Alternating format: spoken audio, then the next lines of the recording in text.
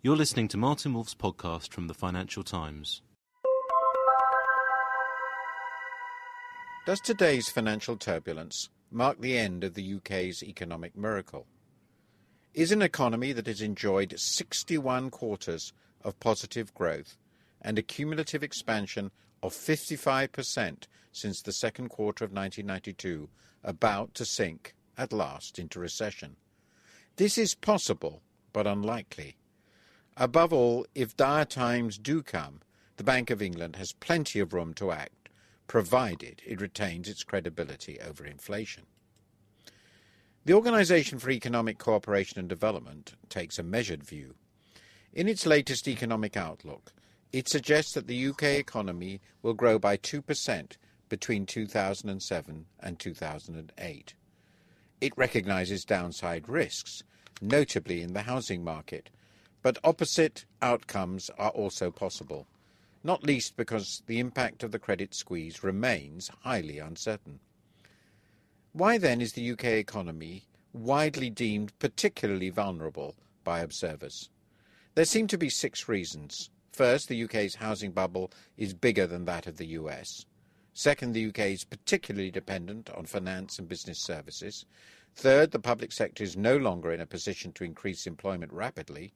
Fourth, the size of the fiscal deficit makes it hard to counteract a severe downturn. Fifth, in a housing downturn, the effectiveness of monetary easing might be limited. And finally, the Bank of England is proving far too conservative. It is indeed true that between the first quarter of 1996 and the third quarter of this year, real house prices rose by 148% in the UK, against 127% on the Case-Shiller index for the US, to the peak in the first quarter of 2006. More broadly, UK housing looks extremely expensive. Investment in housing is forecast by the OECD at a 10-year peak this year and well above current levels in the US relative to gross domestic product. It might fall sharply. Given the role of housing as collateral, steep falls in house prices would surely slow consumption significantly. But as the OECD notes, recent empirical work suggests that underlying demand might justify these high house prices. It is simply unclear how big is the threat from falling house prices to the economy. The importance of finance and business services for the UK is a fact. High pay in these sectors underpins the London housing market, which is the bellwether for the market in the country as a whole. As important is the way in which the financial sector bolsters the balance of payments.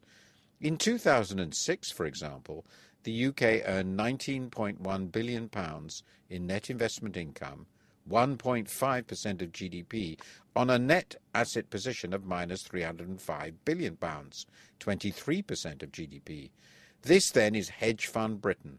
It borrows short, invests long, and makes a large amount of money in the process. If this were to prove unsustainable, the current account position would be quite a bit worse.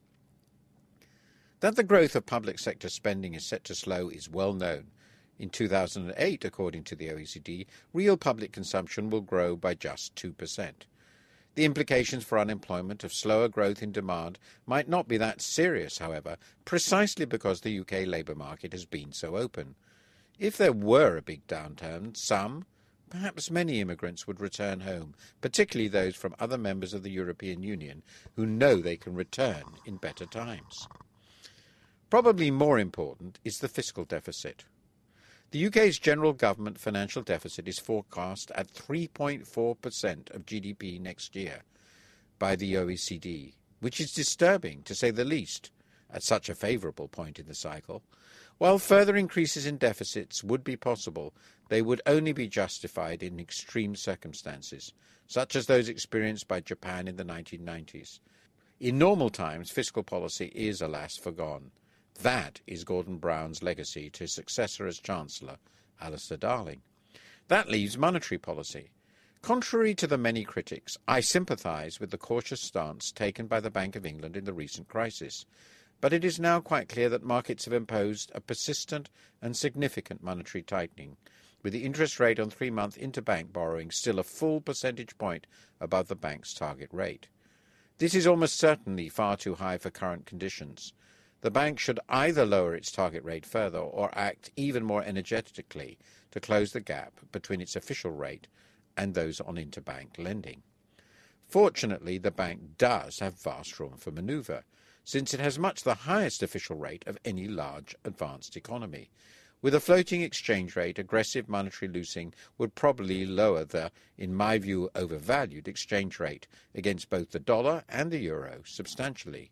That would help support and rebalance economic activity across the country.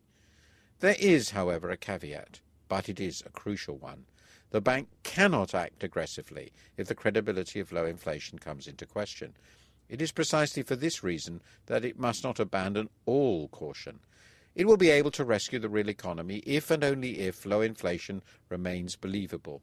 It is as important for the bank to be seen to stick to its fundamental mandate today as it has ever been.